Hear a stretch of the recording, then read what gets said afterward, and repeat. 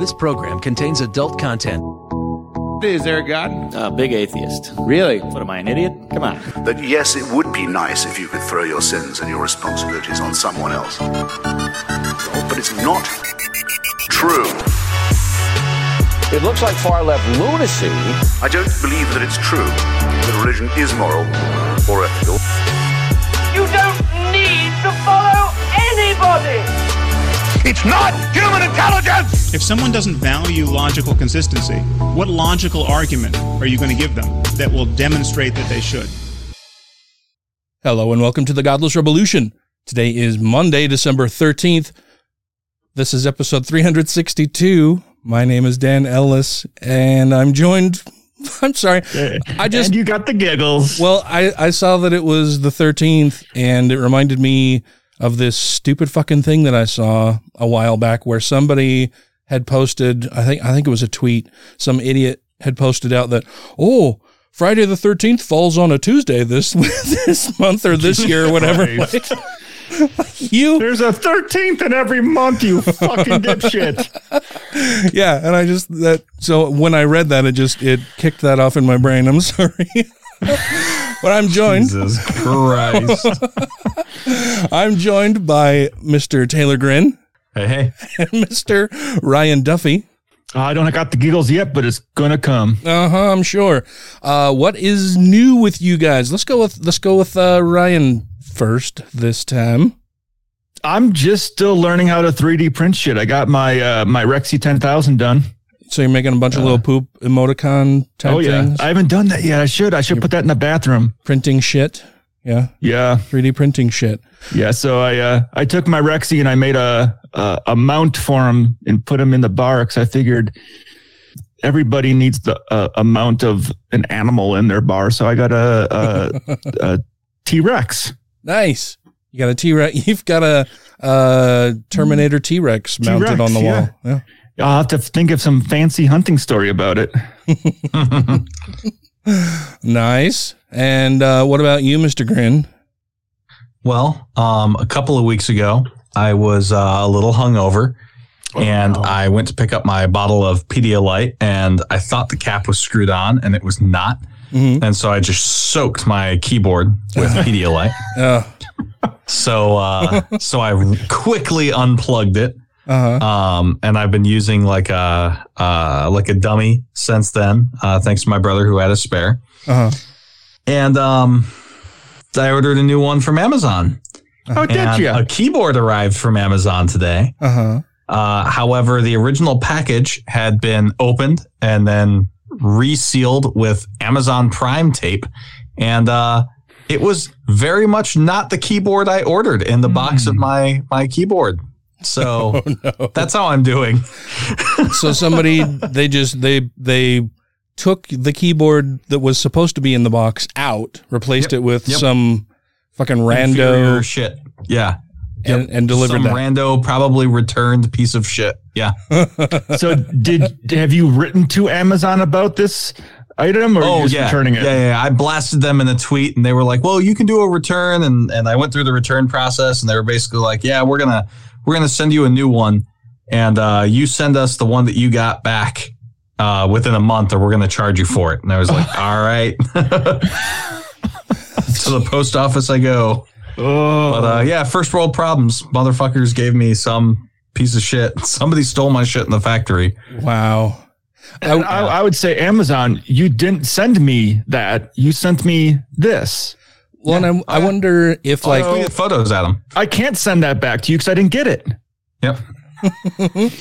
Well, and what I was going to say or started to say was that I wonder if it was maybe a customer who ordered a keyboard, ordered a fancy keyboard and decided that they wanted to play some little fuck games. And so they took the keyboard out, replaced it with theirs, and sent it in as a return saying they didn't want the keyboard.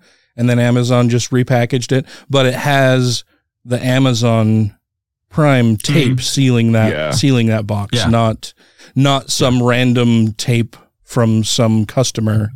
I mean, they might have opened it, looked at it, said, well, this works, and put it back in the box. So let's sell it again. Or they just opened it and went, it's a box for a keyboard. There's a keyboard in it. Fucking great. All right. Yep. I don't get paid enough for this, which don't get me wrong. Like workers' rights. Don't. I'm very much in favor of that. Like if you work at Amazon and choose to fuck over your employer, don't take legal advice from a podcast, but I won't be mad about that.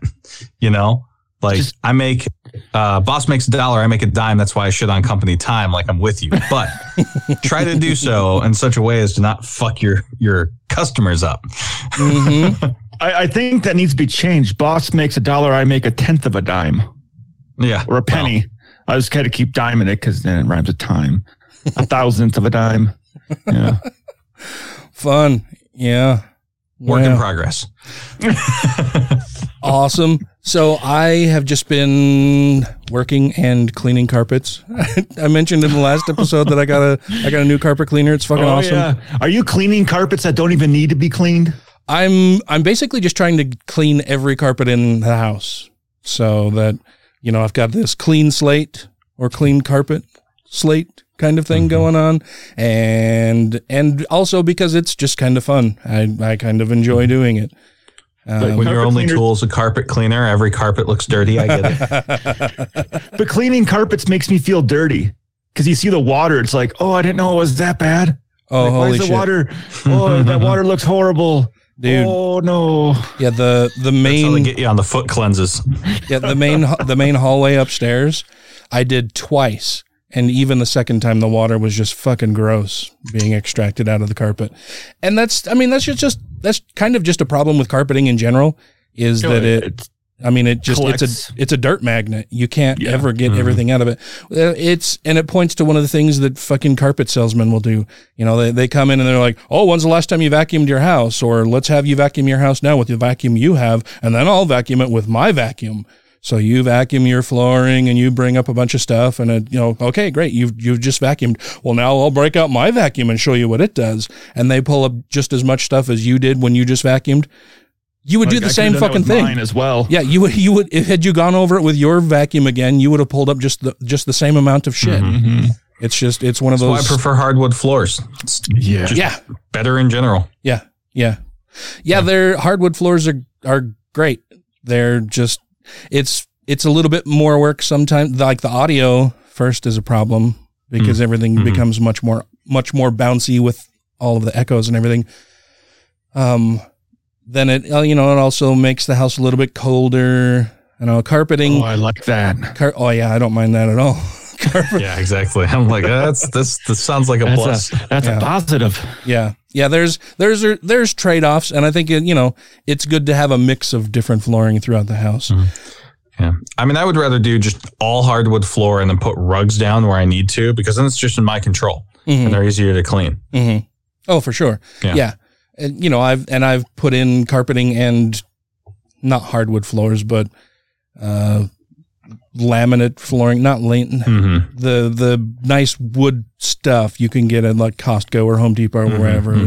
That is the new kind of laminate flooring that is very nice and easy to use. Also, we did get somebody out here to give us an estimate for repairs for flooding in the basement and in the bathroom upstairs. And just heard back from them today that they can send out a crew to start work in 2 days on Wednesday. So I'm really fucking excited about that. I'm just over the moon happy about it because I thought for sure that I would just have this exposed, concrete floor in the basement for a long time. And I've lived with that god awful fucking wallpaper in that upstairs bathroom. You've seen it, Taylor. I know.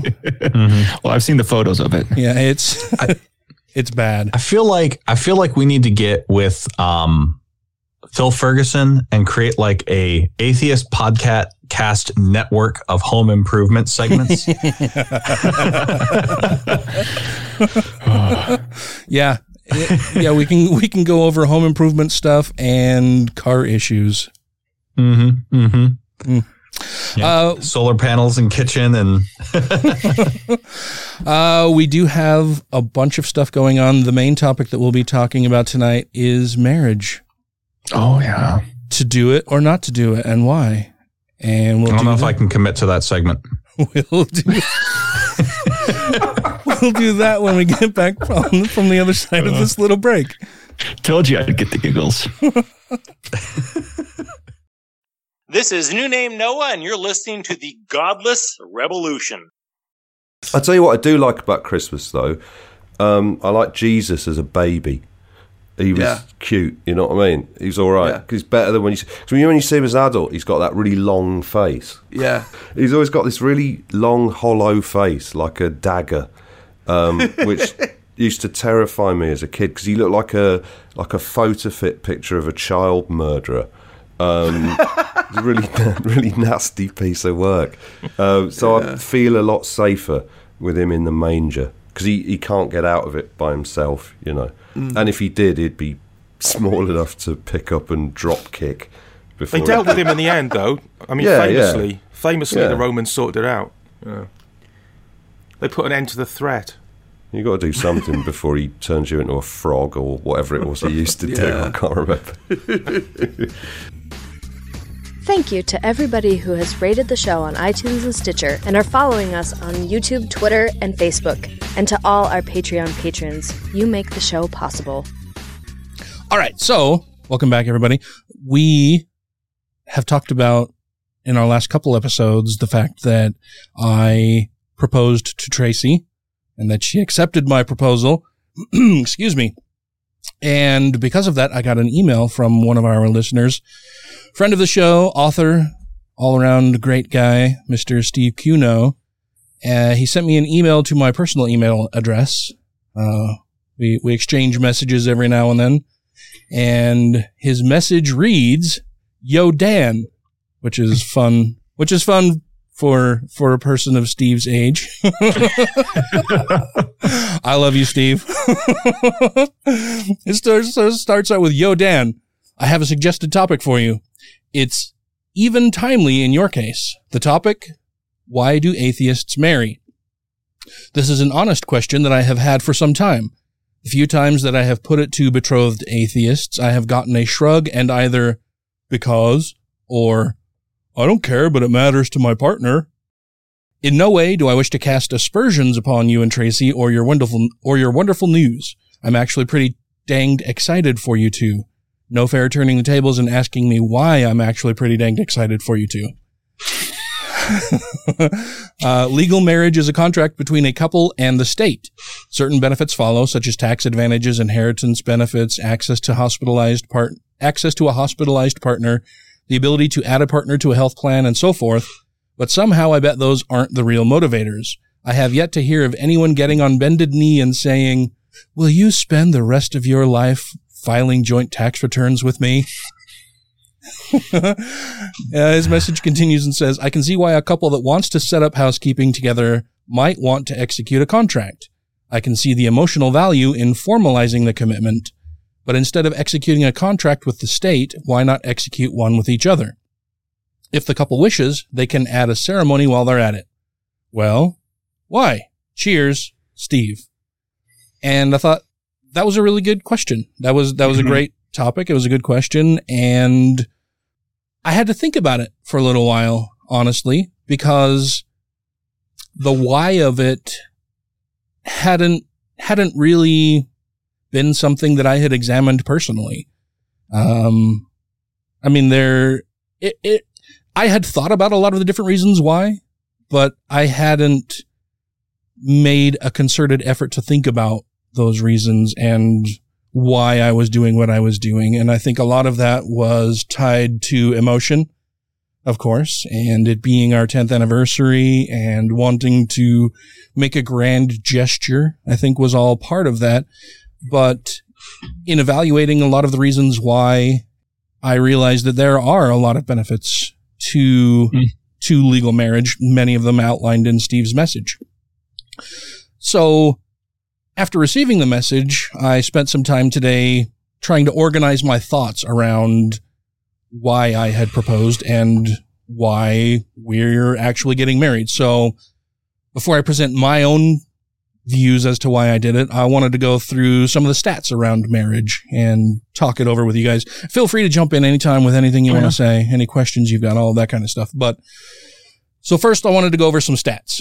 So currently marriage rates in the U.S. have fallen from around 80% in 1950 to under 50%, roughly 49% in 2020. And that is pissing off the religious right. And that's a huge drop. I mean, over 70 years, that's a 30% decline in marriage rates here in the United States. Additionally, 15% of U.S. adults living alone, and more than a quarter of people between the ages of 25 and 34 are living with an unmarried partner. So 15% of all U.S. adults are just living by themselves. And then, roughly 26% of the people between 25 and 34 are living with a partner, but they aren't married. And Tracy and I have aged out of that group, but we weren't too far outside that group when we first got together. Another fact is that half of Americans 18 years or older were married in 2017. And that's down 8 percentage points since 1990 even. I still think it's crazy that half of 18-year-olds were married. Yeah. Yeah, that is kind of fucking crazy. And half will be divorced at some point. Well, and I'm sure in Utah that number is a bit higher. Well, maybe not, because missionaries, they got to wait until they get back from their mission. Yeah, that's true. But according to what were you going to say? Half of people are women, so they Dear John their boyfriend once he goes on the mission and marry a returned missionary, and they're good to go. Yeah, that's true. And didn't think about that.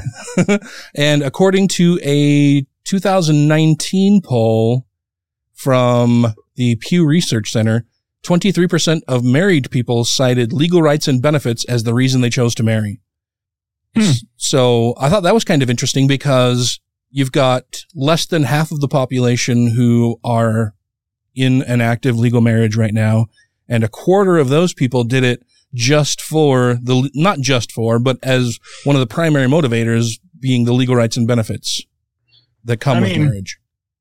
Because when I've thought about marriage, it's like the only thing that changes is our legal rights. Like, there's no like special magical thing that happens once you're married. Like, no, it's our relationship is still the same. God smiles down on you, Ryan. That's the special magic thing that happens.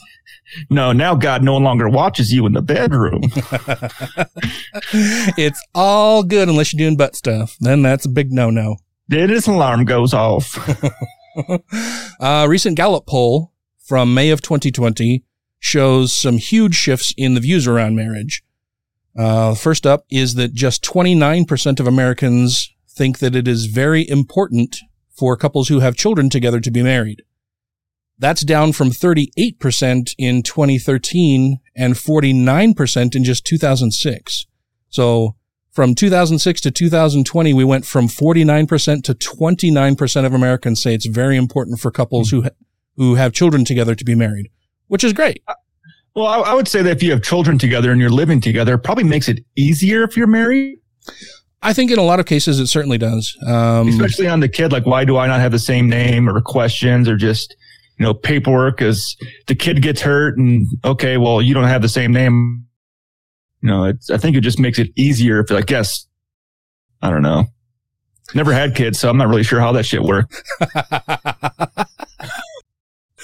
So the next bit of information out of that Gallup poll that I noticed was 66% of the respondents believe it is, quote, morally acceptable to have a baby outside of marriage, which is an increase from 53% in 2001.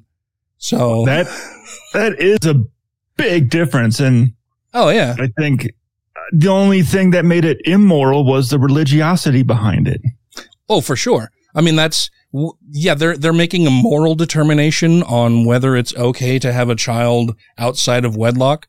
That is strictly a religious view, right? I can't think of any secular purpose or view that is served by that notion, right? By the idea that it's a moral imperative that you be married in order to have a child with somebody. Yeah. So that was pretty interesting. The next thing I saw was that 72% of people consider sex between an unmarried man and woman morally acceptable. And that number is up from 53% in 2001. I thought that was interesting because of the huge gap between moral stances surrounding sex and having children, right? So more people believe it is okay to just have sex than to have sex that would also be a child, be for procreative purposes, right? That it's okay to have sex if you're not married. There's a larger people who believe that. There's a larger number of people who believe that than people who just believe that it's okay to have children outside of wedlock. I thought that was interesting, especially when, a lot of the religious views surrounding sex are that you should only have sex if you are married and that you should wait until you're married for that. And I get hung up on the term morally acceptable because I don't think morality should have anything to do with who you're having sex with or if you decide to have kids or not. There's how you do it, there's a morality behind it. But whether you're two consenting adults or if you have a child outside of wedlock, I'm like, what? There shouldn't be a morality monitor behind that. Oh, yeah. And why the fuck is it anybody's business what I do in my bedroom? Yeah. So the next thing I saw was that, so real quick, I wanted to pull up this chart that was in the Gallup study because I thought it had a lot of really interesting information in it. So when we look at this, the first chart here goes and breaks out a lot of the groups and their views on different things, right? So the question that is being answered in this particular table that we're looking at right now is that it's very important that couples with children together legally marry. Of the views for that, in 2006, between men and women, 53% of men believed that couples with children should be legally married. 45% of women believed that couples with children together should be legally married. And I thought that was interesting that more men believed that than women. And I thought that was interesting because I know that women typically are more religious than men. There's a higher percentage of religious women than there are of men. But I think as far as religiosity is concerned, men are much more conservative in their religious and moral views than a lot of women. And we see that borne out in a bunch of statistics surrounding marriage here, childbirth, pregnancy, adoption, and abortion rates, right? More women, of course, are for advocating for bodily autonomy for themselves than men are in offering bodily autonomy toward women. I have noticed a lot of internalized misogyny, particularly from Mormon women that I'm familiar with, and then women that I've met in the Deep South. Or they're I have known women who have said that they think women should not have the right to vote. Oh yeah. Dude, my ex-wife, when we were together, and I'm sure her views have probably changed since then, but when we were together, she was all into Dr. Laura Lushinger. Nazi? Yeah. She was, reading a bunch of her stuff and listening to her talk on radio programs and shit, and thought she was just awesome and brilliant and had this wonderful advice toward marriage. And then we got divorced because I caught her fucking my best friend. So that's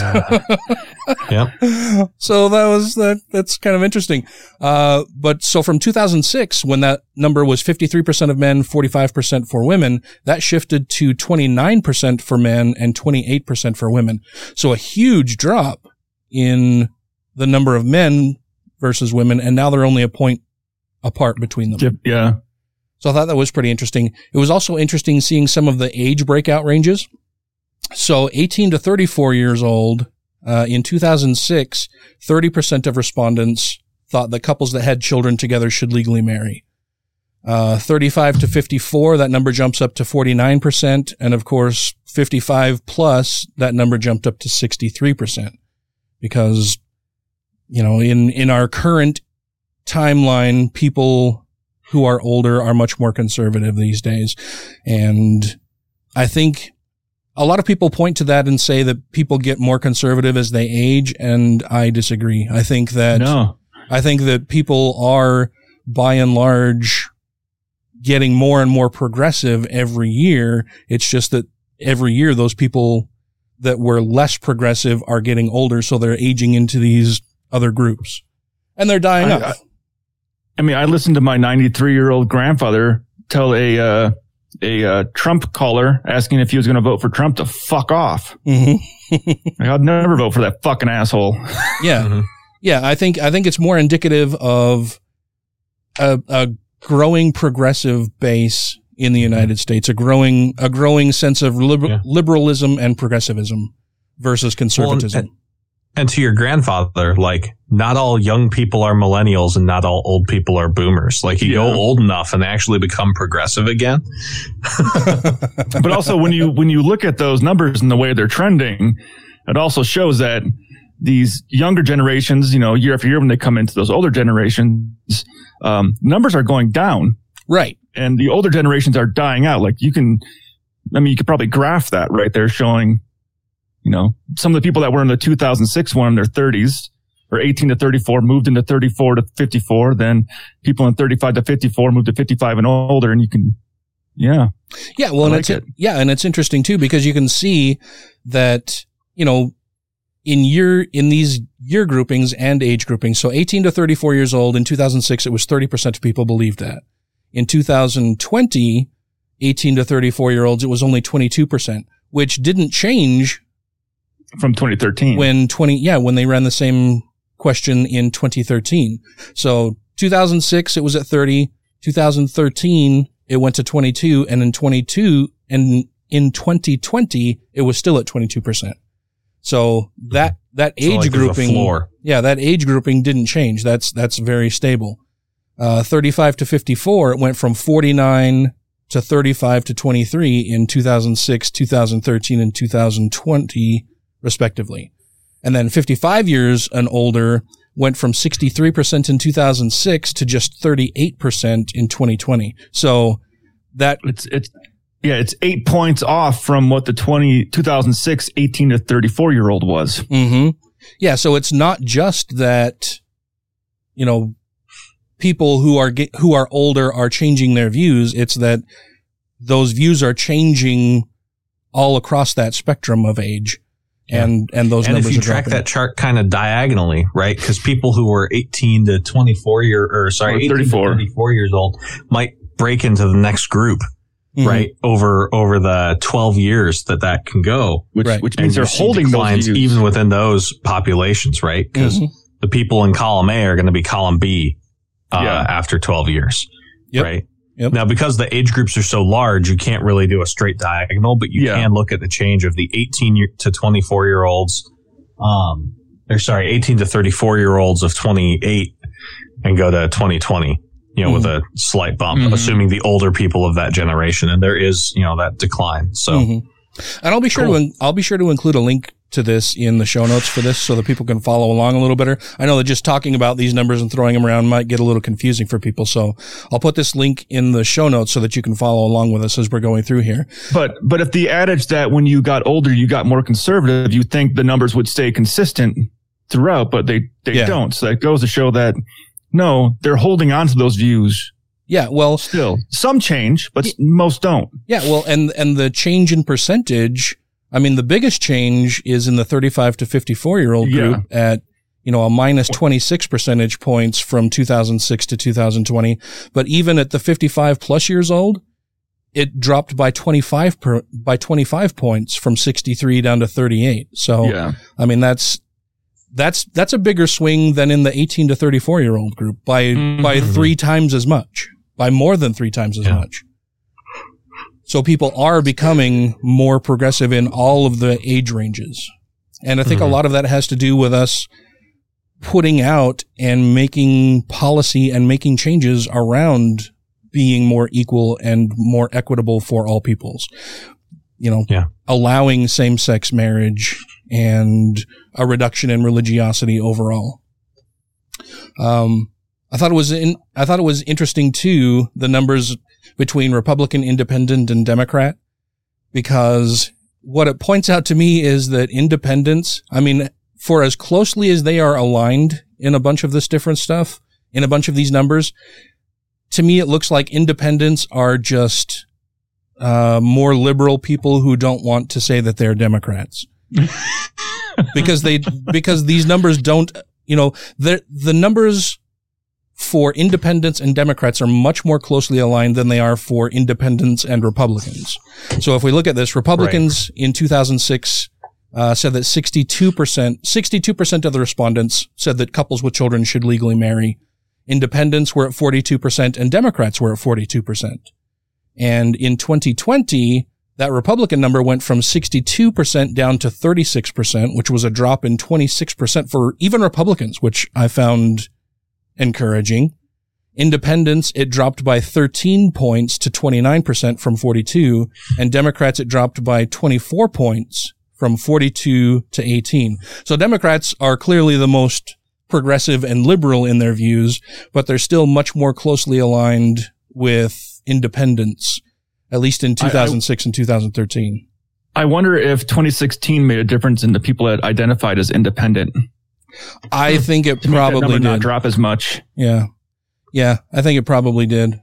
And I think a lot of people who, I think there were a couple different things that probably happened there, right? That independents didn't identify as Democrats as much, but more Republicans didn't identify as Republicans anymore. They moved into the independent column. Yeah. Yeah, there were a lot of, a lot does some work there, but there were quite a few Republicans who became independent, especially at the policy level. Oh, yeah. Because, like I said, in 2006, the numbers between independents and Democrats, they were both at 42. In 2013, independents were 35 and 13. And then 2020 rolls around and independents are at 29 and Democrats are 18. And Republicans drop from 49 down to 36, which is a huge swing. And so to me, the clear indicator there is that more Republicans switch to identify as independents. Yeah. That's what I'm thinking. Yeah. And I thought that was really interesting. Okay. Well, what were you going to say? I don't want to belabor the point, but I would almost argue that if the more moderate people in the Republican Party were fleeing the Republicans and becoming independent, that number would have gone up in the self-declared Republicans because they would have purity tested the more moderate people out, driving up the percentage. Yes. I'd have to think about that for a second. So say that again, that people leaving the Republican Party would be more monolithic in their views. Yeah, so this gets into... Oh, I get what you're saying. Yeah, that there's number... something wrong for them called the evaporative cooling of beliefs. And the idea is that as an organization engages in purity testing, they push away people with more moderate views because they've got a higher escape velocity, essentially. And so over time, the views of the group will become more and more concentrated and extreme, right? And in whatever polarity direction on the spectrum that they, argue in favor of, because they push people with dissenting views away.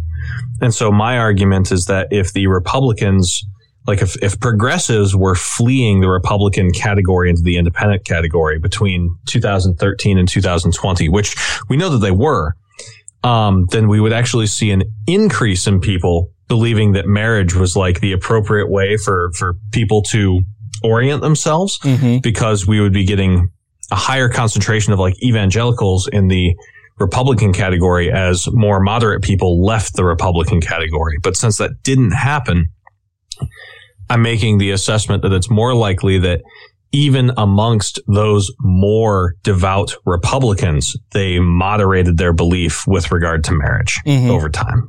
Yeah. I think that's a fantastic point to make. Yeah, I appreciate you bringing that up. And it too indicates to me that a lot of the people in the who identify as Republicans from 2006 to 2020, that number dropping from 62 down to 36, that I wonder how much of that has to do with evangelicalism as a whole and people within the Republican Party who may have been evangelical, seeing the harms that are coming from the evangelical wing of Republicanism and conservatism and rejecting that independent of their Republican views. Does that make sense? So that they may no longer hold as tight to those evangelical views as they do to their core republicanism. Yeah. I get what you're putting down. So maybe their political views are more important than their religious views. And I think we see that being borne out in a lot of different areas, right? Yeah. Well, so okay, there's two directions that each of them honestly are like merit their own show. First of all, right? GOP stands for not grand old party, but gaslight, obstruct, and project. Sure. And if you look back to the rhetoric that talk show hosts were making about what they called Islamofascism back in the turn of the 21st century, they were making the argument that there are elements of Islam which, if taken seriously, are indistinguishable from a political platform. That is to say that there was no separation between religion and politics. And as we look at like Christian nationalism, we see that that's exactly their stance, that they believe that Christianity ought to be the basis by which they found their politics. So, my light pushback would be, I don't think we can draw a distinction between their religion and politics. I think the two are meshing, right? Especially with all of the articles that were written about how the number one predictor of somebody being a Trump voter was that they were an evangelical Christian. And then like kind of buttressing that, but its own thing was an article I read, I want to say from The Atlantic, but I could be wrong, in the last like 6 to 8 months, where they argued that one of the big reasons why, messaging to try and get conservatives to get the COVID vaccine isn't working is because even though you've got like national scale social proof appealing to their patriotism to like help their fellow citizen, they only really care about their like, I can never think of the actual fucking name of this, but it's their monkey sphere, right? Like they're 200, 250 or so people that they can actually keep in their social context. Their little in-group. What's that? Oh, their little in-group. Yeah, there's a sociological term for it. I can't remember the name of the term either, but it's basically where you can keep track of roughly 400 individuals in your social circle. Yeah, Dunbar's number. I always forget it. But yeah, so like they only really care about that Dunbar's number worth of people. And if those people have like a strict social enforcement of whatever their like norms are, and mores, and if those are influenced by like conservative talk show hosts and Fox News, then they will stand more pressure from their peers, to the point where in this article, they talked about how people would like go to the next county over and wear a disguise to get the COVID test and then go home and lie about having not gotten it. Yeah.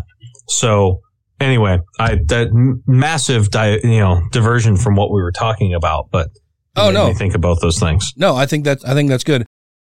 This is Nick Fish, president of American Atheists. You can learn more about our work at www.atheists.org, and you're listening to The Godless Revolution. You've got to say, though, even though this is a brilliant record, you still come away from it hating him, because it's that bit where he goes on about her feminine ways, right? Now, aside from the fact that he pronounces it wrong, which is annoying, by feminine or feminine, he seems to mean the occult. Yes. Which is, coming from this supposedly sexless Christian nut, This is the thing, isn't it? He's a fucking damaged lunatic.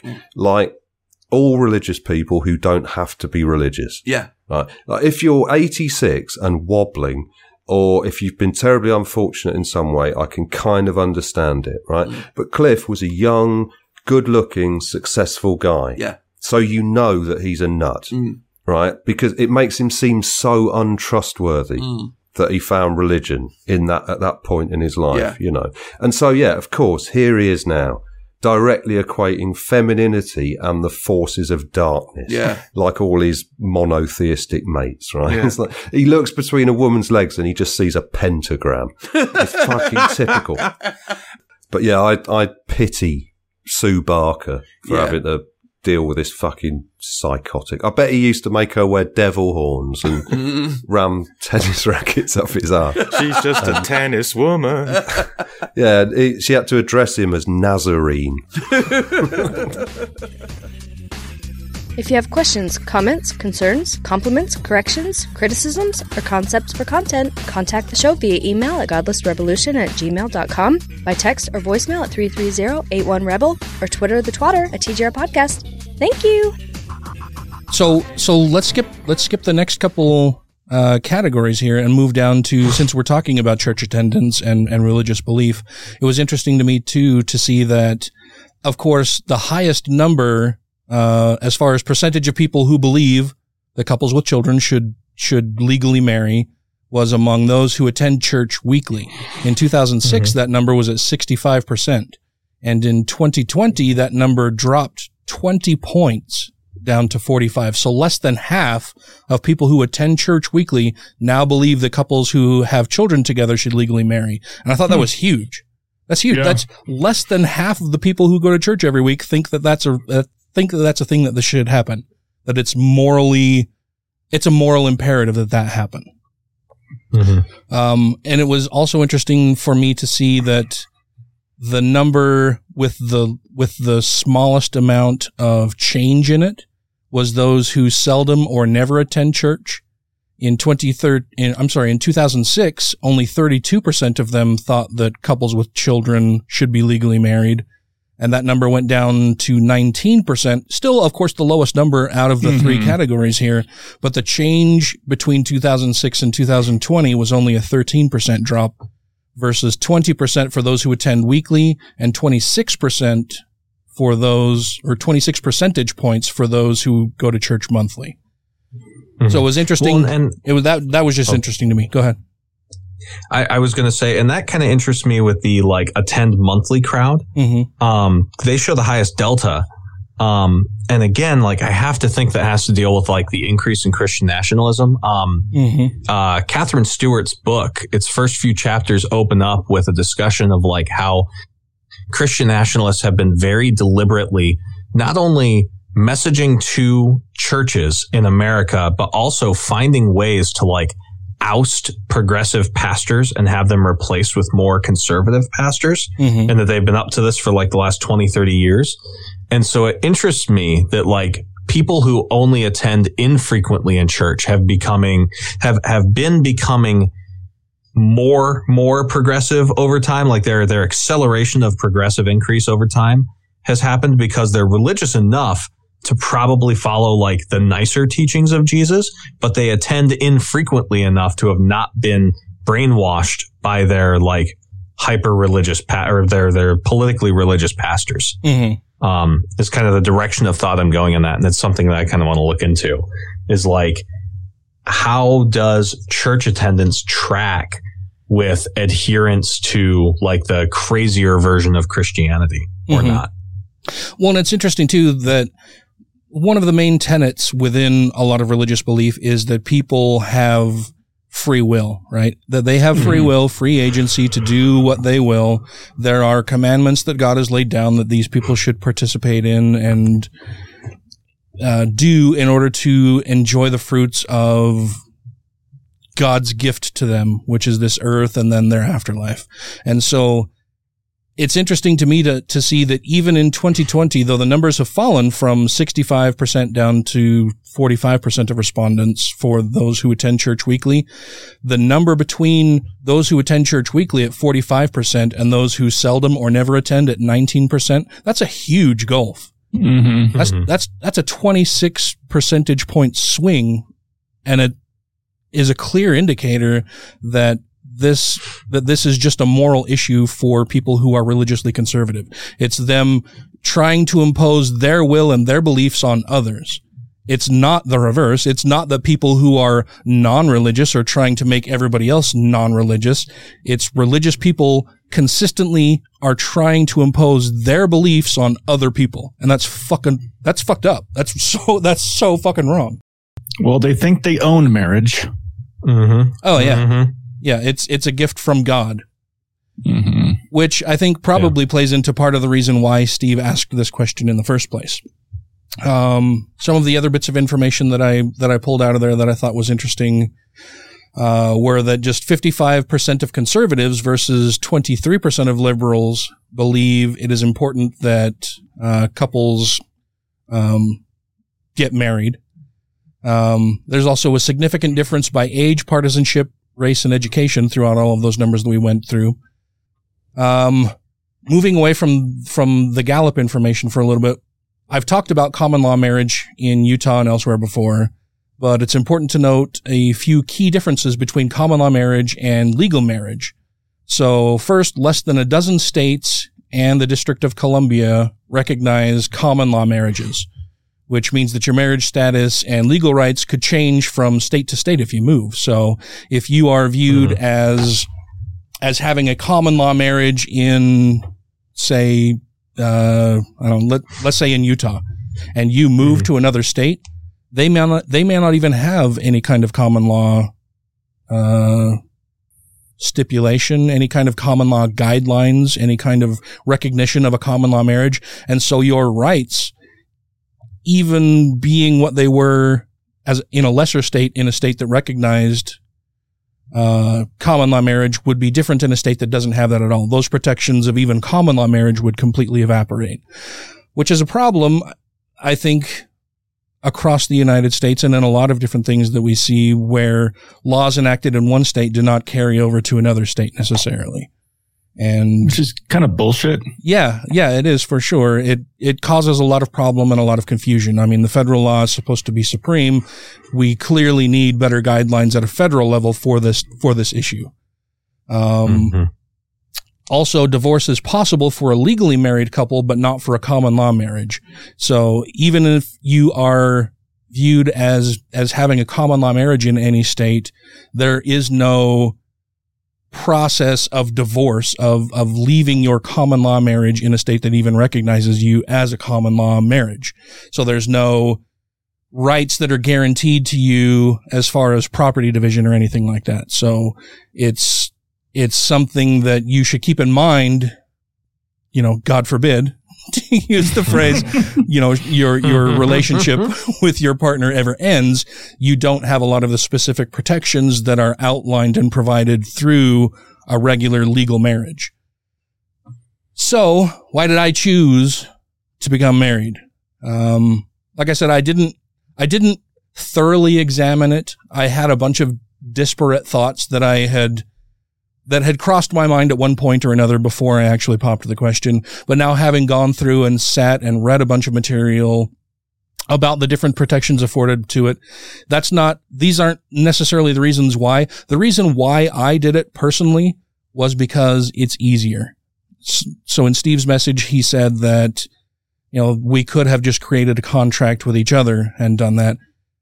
And that could cover a lot of different things. We could have hired an attorney. We could have written up a contract for property distribution, for tax purposes, for all kinds of stuff to legally bind us together and make, set down clear rules about what would happen if we ever separate or anything like that. The problem with doing that is that you don't know what you don't know, and you don't have all of the same rights that are afforded through legal marriage. I can write down in a contract that if I'm injured and I end up in a hospital, Tracy has rights over decisions regarding my life and welfare while I'm in the hospital and unable to make those decisions. But then having something for her to provide to hospital providers is much more difficult than her just walking in and saying, "Oh, that's my husband." And you might have to bring a lawyer into it and be like, "Hey, here's our lawyer. Here's the legal stuff, blah, blah, blah, blah, blah." Yeah. In the end, for me, it was that it's been 10 years that we've been together. I mean, we're basically viewed as a married couple. This sets things down with a legal framework that offer her and me a lot more protections should anything happen to either of us, or should we choose to dissolve our relationship. I don't see that will happen, but if it does, then we're both better protected if we're legally married.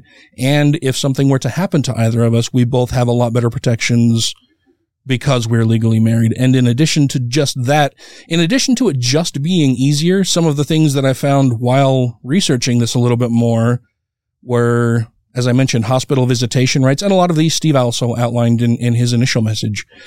But you get hospital visitation rights, caregiver decisions, property and inheritance rights.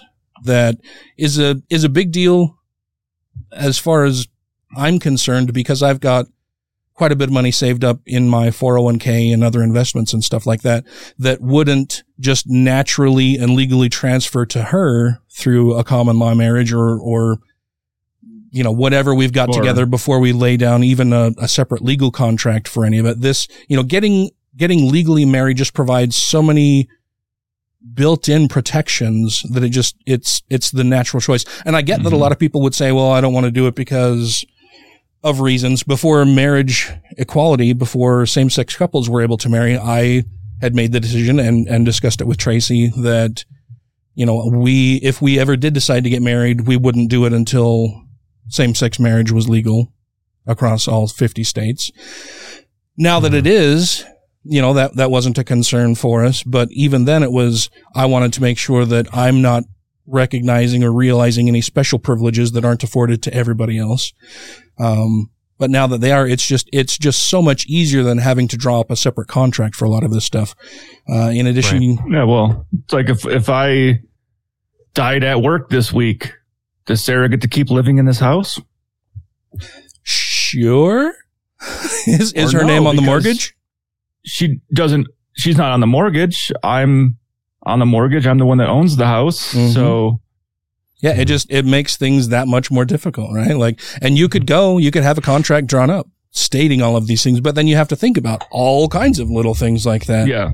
And then, whereas marriage is just a catch-all, cover-all for all that bullshit. Yeah. It treats you as like one person, basically, for those things. Yeah, absolutely. And then you don't know what you don't know. Like, there are a bunch of benefits that come with legal marriage that you may not even realize, like I said, property and inheritance rights, lower insurance rates for both health coverage and property coverage for both auto and home if you're a married couple versus just cohabitating. Yeah. Well, like right now, Sandra and I are unmarried. I cannot get her on my employer healthcare. Yeah. Despite the fact that we're cohabitating, despite the fact that she was a dependent on my taxes last year. Yeah. Still can't have her on my healthcare. Yeah. And like, Here's another thing, and this is a short thing, but like you've covered really thoroughly the contractual stuff. There is no religion that has in its holy book a sweet 16, right? There is no like great cultural weight for having a housewarming party, right? But we are a society that enjoys ritual and ceremony and throwing parties and having like change of life events to coincide with those milestones that we have. And that's why we have sweet 16s and housewarming parties and that kind of thing. Right. And most of these things are just arbitrary. They're made up. Like at some point, everyone started doing it and it caught on and it became popular and now it's ingrained, right? St. Patty's Day, you know, is a wholly manufactured American holiday celebration. Yeah. It has no real basis in anything meaningful. It's just a time that we get together and get drunk. Right. Yeah. So I would make the further argument that like atheists get married for the same reason that atheists enjoy the Christmas season. Right.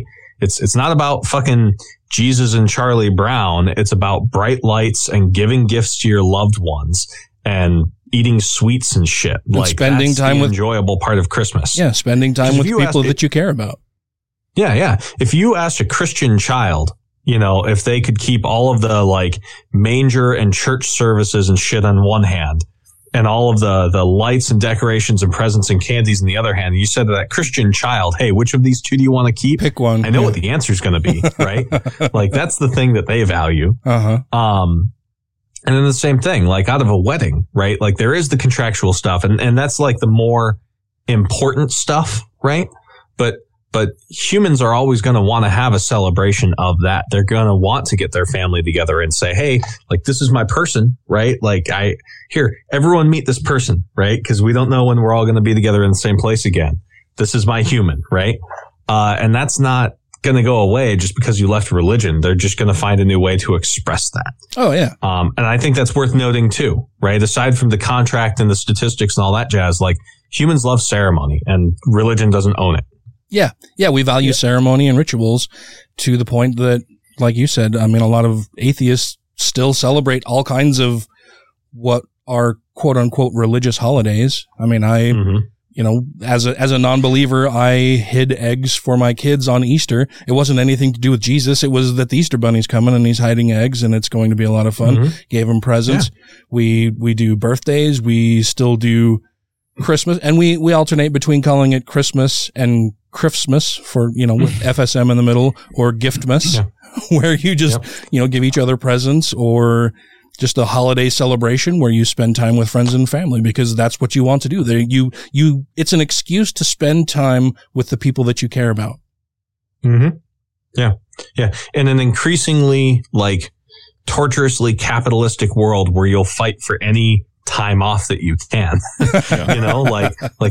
let's have some holidays. Let's throw some time when you can get out of work. I'm a big fan of this. Let's find a reason to celebrate and get together and have some fun and take some time off. Yeah. Mm-hmm. I mean, Sarah and I will probably just go to the courthouse and you guys will find out when you find out. It's kind of funny that you should mention that because we're talking about ritual and ceremony and everything like that. And after I proposed and everything calmed down a few days later and we're kind of talking about it. And, I just asked, I told Tracy, so this is what I've done and I'm sorry to do it, but I'm pushing all of the planning and everything off onto you because I'm not good at that and you excel. And this is something I know you do well. I don't do well. And it's probably something that you want a ceremony more than me. And she's like, actually, I don't. It's because she hates being the center of attention. She doesn't want to be, she doesn't like a lot of people looking at her. She doesn't want to be the star of any show. She's much happier being in the background and being productive, doing whatever to help other people. But she doesn't like public speaking. She doesn't like any kind of attention from groups of people. And it's expensive. Oh yeah, for sure. I mean, if we have any kind of ceremony, it'll be a small thing somewhere with a small collection of friends. It's not going to be that we have this giant elaborate thing anywhere because that's not something that really appeals to either of us. So it'll still be a ritual and a ceremony of sorts, but there's not going to be much fanfare for sure. Yeah. I don't even care if Sarah takes my last name when we get married. Oh no, yeah, that's never been a thing. You want to do it, but it's probably way more fucking paperwork, so you can just keep what you got. Oh yeah. Yeah. Well, yeah, that's a whole thing. I left that up to her. I'm like, if you want to do it, that's fine. It was interesting because in talking about that, she said, well, I'm not going to change my name. I'm like, I don't expect you to. That's entirely up to you. You can if you want. I don't care either way.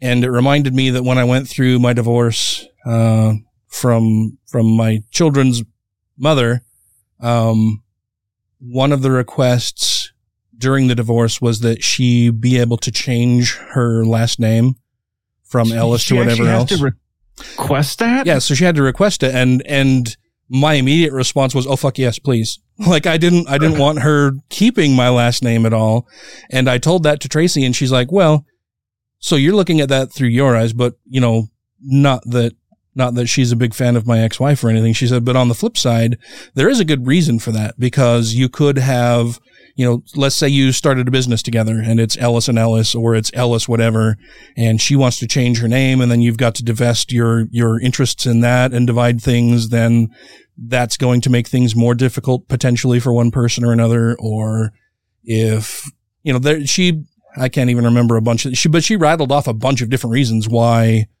an ex-wife may want to change her name to something else or keep it the same. I've got such views on names, man. One, nobody's fucking joining ye old family farms or trying to pass along their noble estates to their firstborn son anymore.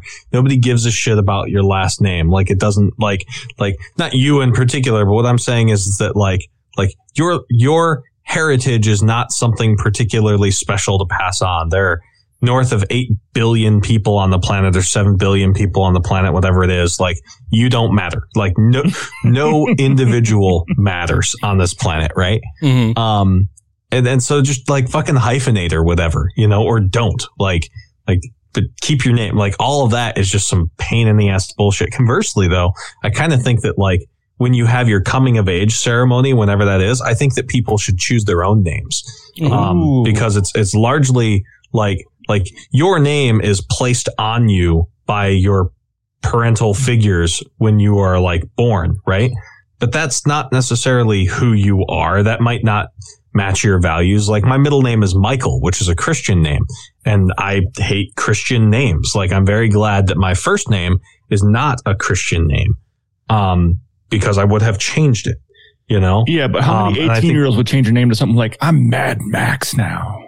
I mean, maybe, but on the other hand, if it was something that was formalized, right, and made as part of a coming of age ritual and perhaps something done amongst friends, you know, because your name is how you present yourself to the world, right? It is the first impression that anybody has of who you are. And despite their flaws in lots of places, the Malcolm Gladwell crowd, you know, has done some pretty significant research on the importance of names and how they're received on like resumes and shit like that. And so I think that, yeah, it should be up to an individual to select their name the way that they want to represent themselves to the world, on their own right. And I think that if that was normalized, it would be one, probably handled with a little bit more respect than being like Bodie McBoatface when you turn 18, right? Someone would do it though. Oh yeah, absolutely. But I mean, like there are names that I think are ridiculous that parents name their kids, right? Like how many Braxelins have there been named in Utah, right? Yeah. And how do you spell it? Right. That's not how it's pronounced. Yeah, it's oh shit, what's his name? Reagan. It's a Brian Reagan skit, you know, from the 90s is how old that tradition goes down. Mormons naming their kids weird shit. So yeah, I don't know. Sorry for that detour as well, but I think the whole name thing is like should be more in the hands of the individual, and nobody joins the farms anymore. I don't get the whole like woman takes the man's name to give it to the kids thing. Like do a hyphen or whatever. The Scandinavians have a great idea where it's just like this dude's son or that dude's daughter. Like, okay, cool. Got it. You know? I always joked that when I was a kid, I thought my name was Little Scheist. Oh no. Did you grow up in a Germanic part of? Well, my grandma would call us Little Scheists. Oh, okay. Yep. I was thinking a much worse derivative of that word. I was like, dang, I think one of your family members was racist there, Ryan. Oh, no. Little shit. Yeah. No, I got that. Yep. Well, like, is this Clerks 2? Am I being pranked? So I hope that answers your question, Steve. I hope it provides some clarity for anybody who's on the fence about whether they should legally marry their partner that they're currently with or not.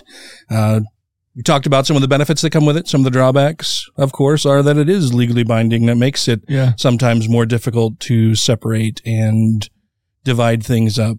But that's honestly the only reason why I've seen to get married. It's like, it's not going to change our relationship, but it's going to be, more legally, we get legal benefits with being married. And I filed my tax. Well, I didn't submit them, but I did up my taxes to see, well, if I was married, what would I get back? I'm like, dude, there's a $5,000 difference right there. Like, holy fuck. Yeah, there are some big differences. It used to be that there was a marriage penalty, basically, because the way that the tax brackets were structured, it didn't double. Like, let's say you made $50,000 a year and your partner made $50,000 a year. So you would be placed in that whatever tax bracket at $50,000 as individuals, and the corresponding tax bracket filing jointly wasn't $100,000. It was, a max of like $80,000. And so then if you made more than that, you were thrown into a higher tax bracket. And the recent passage of some legislation from Biden has done away with a lot of that. So so that there is really no tax penalty as far as marriage goes, unless you get up into the, like, I think it was something like $450,000 or $650,000 as a couple. So I feel there's a tax penalty for not being married. Oh yeah, for sure there is, because you do get more benefits tax wise as a married couple than you do as filing singly, for sure. Yeah. Mm-hmm. Yeah. And it's also, those benefits are reaped more when your pay is more unequal. The more unequal your pay, the more benefit you get from that in combination. So yeah.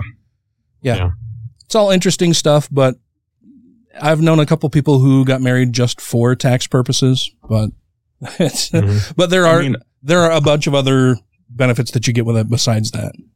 I had a friend that married a girlfriend, wrote up a huge prenup, like he counted every fucking fork and spoon and knife in the house. He put every item he owned physically in the prenup, so she would get nothing, because he was like, well, she doesn't have a fucking health insurance, and she's needs health insurance like right now. So it's like, I like her, I don't love her. She's a stripper. I think she's okay, but so I'm gonna get married to her to help her out with her medical bills, so that she won't have that burden anymore, and then it's over. Yeah. I had a friend growing up, Lucy, and she was like basically a dreamer before that was a thing. Like her family brought her here when she was like 2 years old, and she never got papers. And she ended up getting married to a guy she dated in high school, and he was abusive towards her, and she couldn't leave because that marriage was her basis for like finally getting papers, and he knew that. And I, like, as soon as I found out about that situation, because she and I had fallen out of touch after I graduated, and she was like a year or two behind me, and I was like, I would have, like, without even thinking about it, I was like, I absolutely would have married you for that, like to just make sure that you were safe. Like like not even a second thought. So yeah. Well, and it sucks that so many people are forced into marriages because of those types of reasons, because they need health coverage or because they want to become a citizen. Like it's the wrong reason. Yeah. That's I mean, a legal loophole. Yeah, and it's weird that but we have an institution that provides those types of legal protections, and it comes from religious views primarily. But when there we go with that. Like when we're talking about this, we shouldn't say there is anything wrong if someone wants to use it as a legal loophole. Because oh no, yeah, I'm saying take full advantage of it if you need to. Yeah. It just sucks that you have to. Yeah. Because our system is fucked. In so many different ways. But we have run out of time for the main portion of the show. We have a video or two that we will be doing, that we'll be watching and commenting on for our Patreon patrons. And in addition to that, prior to recording the bulk of the episode, we had a pretty good discussion about pay and benefits and the serfdom that so many people are forced into and are now choosing to leave because they understand that the system is fucked.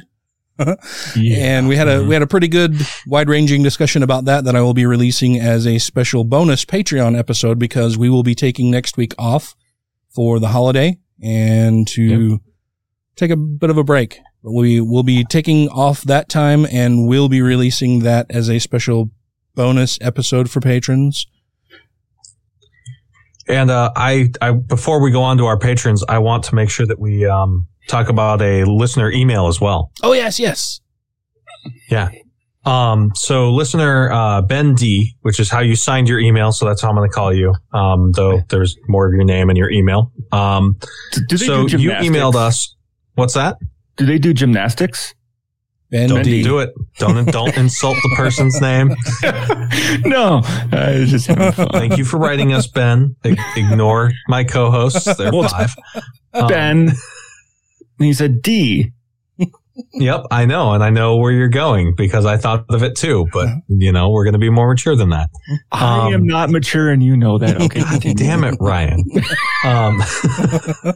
Ben, you wrote to us about our light criticism of the Skeptics Creed, and at risk of starting a fight, like I gotta say, I love the shit out of the Cogdis. Like I've cut most of my podcasts out, and Cogdis is one of the ones I still listen to religiously. Very entertaining and smart. Yeah.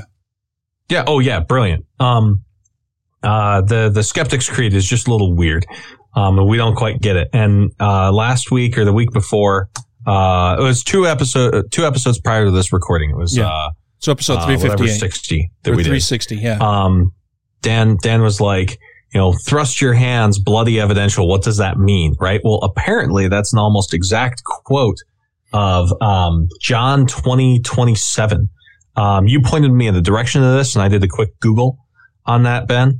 And yeah, like doubting Thomas is the apostle who, when like Jesus was resurrected in the myth, doubting Thomas was like, I don't know that you're really a resurrected Jesus. I think you might just be some dude, or maybe you didn't die at all.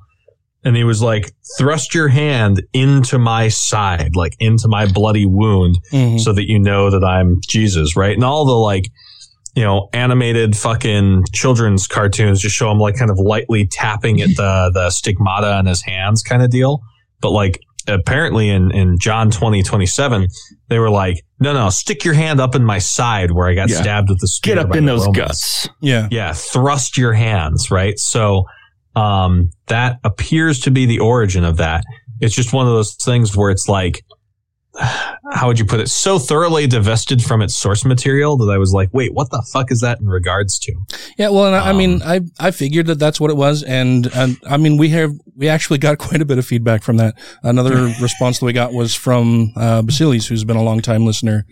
And he just posted on my Facebook timeline and said, hey, just thought I'd drop my impression of thrusted bloody hands.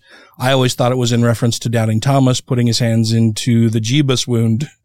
And I just said, well, that's what I figured as well. But the way it's phrased doesn't make that clear.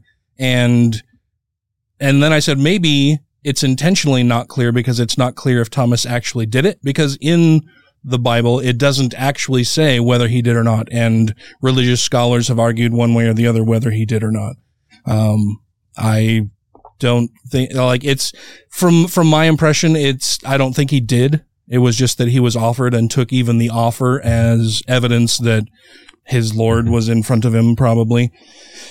But even then, my slight interjection there is like, we're asking whether or not, Gandalf was truly disarmed of his sword while falling through the pit with the Baelor, right?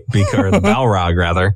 Yeah. Right? Because he's a fictional goddamn character. There was no historical Jesus, but sorry. Well, no. And even then, like, even if there had been a Jesus and he appeared before this person and said, put your hands in my side, that doesn't at all mean that he's the son of God. It just means that he's got a wound in his side, right? Yeah. That doesn't prove anything other than you got a fucking wound in your side, dude. So, I mean, I've gutted a few deer in my life. They didn't resurrect. Uh-huh. And I shoved my hands right in their wounds and nothing. There's nothing magical about that. And then what kind of shitty, all-powerful God is going to resurrect his son who was crucified to forgive the rest of humanity for our sins and then wasn't restored to full health? Still walking around with a fucking wound and holes in his hands and feet. God damn it. Maybe it was about to get really cold and Doubting Thomas needed to crawl in there. Yeah, it is quite You thought they smelt bad on the outside. Yeah. It was the inspiration for right there. Yeah, it was an inspiration. Not Star Trek, you fucker. Did you see the smile creeping up on my face? Yes. I said it? Yes. And I was going to say it was the inspiration for a scene from Star Wars. It really is a puny god, though, because like a raise dead spell would absolutely leave him at like 1 hit point, whereas a true resurrection would have brought him back up to full. So, I mean, shitty god right there. Like, at least bust out the level 9 spells. Oh my. We have. But also on the note of Basilius, something at that end, I just wanted to say, Basilius, I hope everything is going well with you. And, yeah. Yeah, he's had some health issues recently that I hope are going to turn out all right, and you'll fully recover, man. I've been monitoring your situation online, and I hope everything is going to continue getting better and better for sure. But we have run out of time for this episode. Before we go, I want to make sure that we thank our Patreon supporters because they help keep the show going. But that would be two skeptical chaps. The noble spirit and big as the smallest man. A perfectly cromulent statement. I was going to kill it tonight, too. Alan Firth, I was going to kill it. Oh, yeah, Alan Firth. All hail, Peneth Butra. Came for the rebel, stayed for the Lucian. Hunter Grin. John McCullough. Ollie Olson. Sinead Duffy. Steve Cuno. Stephen Andrews. Theodore Sellon. Tiffany Hudson. Travis Lindbergh. Vanessa. Alex Jones is great. Not gray. Alex Jones is Gay Frog Brigade. Corey Ebert. Don't be a Richard. Freethinker 215. Jeff Peterson. Jeremy Goodson. Marvin Dracon. Matthew Sanders. Megan Mitchell. Updog Programmer. I fucking love that. Thank you so much. Is that a new one, or did they change their name? They changed their name. Those are fucking awesome. Thank you. I just noticed that right now when we're going through. I'm like, oh, fuck. I'm going to laugh. Utah Outcasts. Wesley Aaron. Janet Uter. Purple Dragon. Ryan Mayfield. Sarah Segovia. Savid Acuna. Socialized Healthcare saved my life. Thank you to our new Patreon. Yes, that is a new patron. Thank you very much. I'm interested to hear your story. You should send us a message with that, or maybe you'd like to come on the show and talk about it, because that is awesome. I'm very glad to hear that you were saved by socialized healthcare. I wish it were available to more people here in the United States. Yeah. Mm-hmm. Tim Jacobson. Trisha Weir. James. And Marjorie Simpson and Margaret Downey want you to please support the Free Thought Society. Thank you all very, very much. If you, dear listener, would like to become a Patreon supporter, you can do so very easily by going to patreon.com/godlessrevolution, where you can contribute as little as $1 per episode.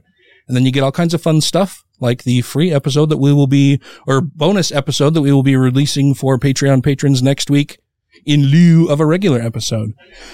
So, thank you all very much. We'll be moving into the Patreon portion of the show right about now.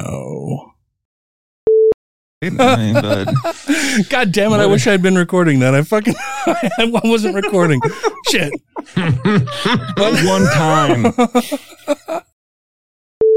This Log4j shit literally has taken up so much goddamn time since it dropped. Have you seen anything about that, Dan? Just the Updog version. Yeah. It's not going to work, Dan. It's not going to work. No, I was dealing with the Bofa version, Dan. The what version? The Bofa version. Bofa version. What's a Bofa version? Bofa D's nuts. I like those jokes. Talking about statistics about marriage, and you guys call me a nerd for calculating a Dragon's Gold board. I see how it is. He looks like a schlubby dad from a show that made it half a season on TBS in 1990s. No, like it's a show you've actually seen, or like he would be that kind of character. He would be, if I was in central casting, I'd be like, I need you to act opposite a woman who's way out of your league and have 2.5 kids with a laugh track. And the show will make it about 3 months on TBS and then get canceled for Everybody Loves Raymond. For the half kid, what part do they have? Upper torso or lower torso? No, it's the left side. Oh, just the left side. Oh, that's even weirder, because I thought it'd be cool just to have the lower torso walking around like something from Addams Family. I know.